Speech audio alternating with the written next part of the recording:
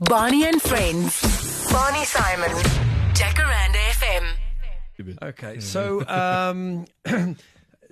the worst memory about high school for you, what happened and you just wanted to get out of there and you don't want to study anymore, you just want to leave school? Because standard 8 in those days, when you left, you could still get a decent job and whatever. You didn't have to complete the trick, you know what I mean? When did you realize, that's the thing. That's why I'm proud to be a nerd, because I'm one of those that actually enjoys learning, and I wasn't good at all of it, but I enjoyed some of the school stuff. But in my standard 9 year, my parents got divorced, and that was quite emotionally a bit of a left turn. Mm-hmm. And from then on, things weren't happy. Plus, the two boys' high schools in Durban North, literally a kilometre from each other, they joined in my matric year. Now suddenly we're in a new school with a whole bunch of other we never met before, and new uniforms, and it was chaos. So it was a case of let's get out of here and grow our hair. That's my boy. Right, you mentioned the Police earlier on. Walking on the Moon. Yeah. What a brilliant song. Yeah. Apparently Sting was drunk when he wrote this song. Oh, really? Do you know that? He was totally, he got up. I've got the story here somewhere, and he got into the room. He started writing this song, and then he passed out, and he woke up, and he walked around in circles, and it felt like he was walking on the moon or something. Wow. So originally, he was totally out of it when he wrote the song. We're going to ask you after this what the song means to you and why you want me to play it. This is Jacaranda FM. John Ellis, my studio guest, 37942 at a cost of R1.50. Any questions? What do you want him to play on his acoustic guitar?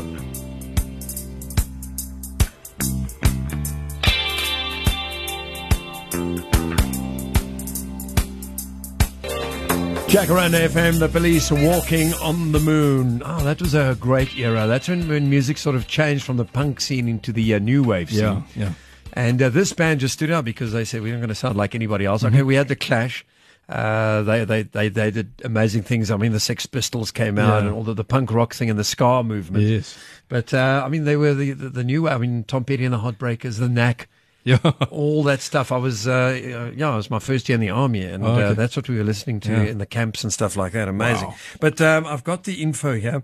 He was in a hotel room, Sting, when he wrote the song. He was drunk. Sting, today he doesn't drink, does really? He? In Munich, and he slumped on the bed with the whirling pit.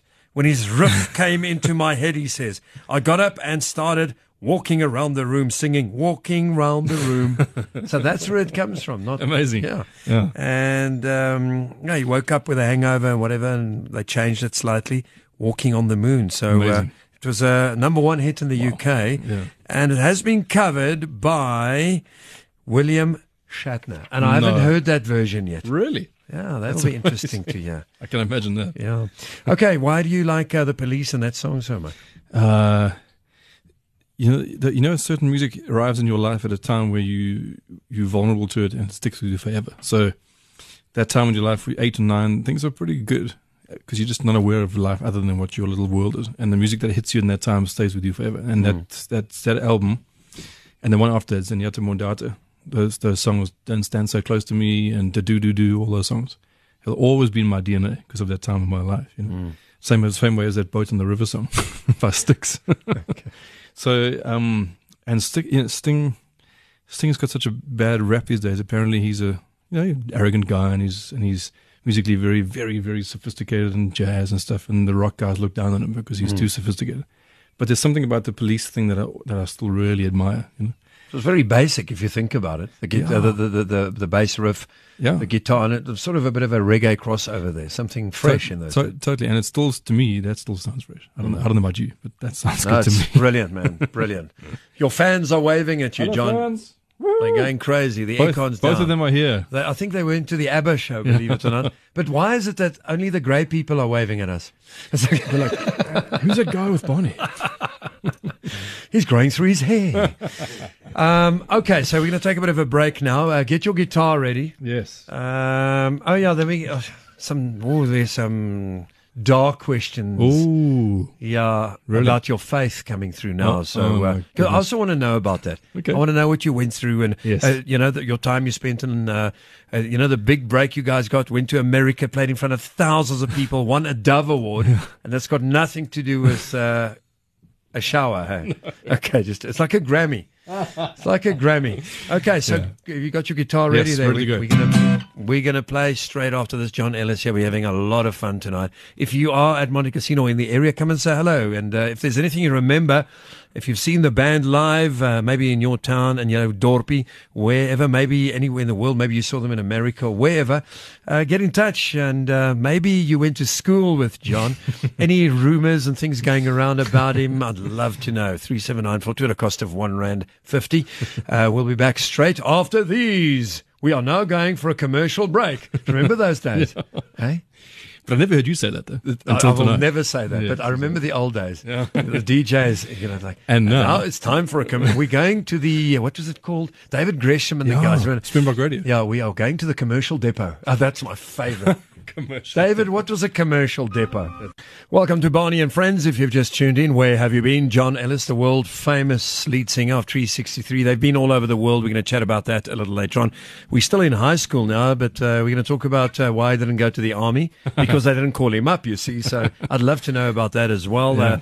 If you were called up, what you would have, would you like the Air Force, the Navy, or the Army? What would you have?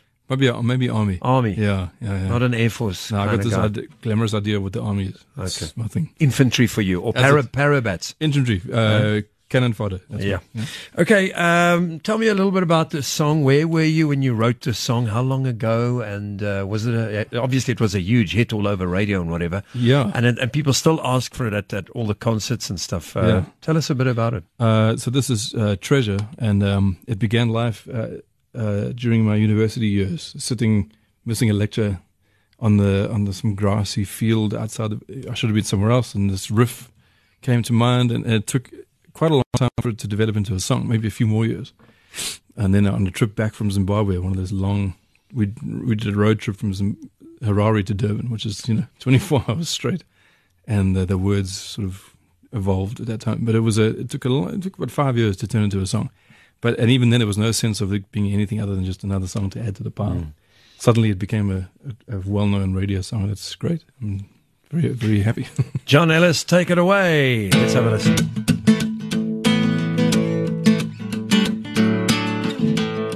Taken up out of the world, shaken up with just a word, turned around so suddenly, I'm alive eternally. Something invisible has become so beautiful. I know I am born again, laughing and stumbling. Draw me after you, let me run with you.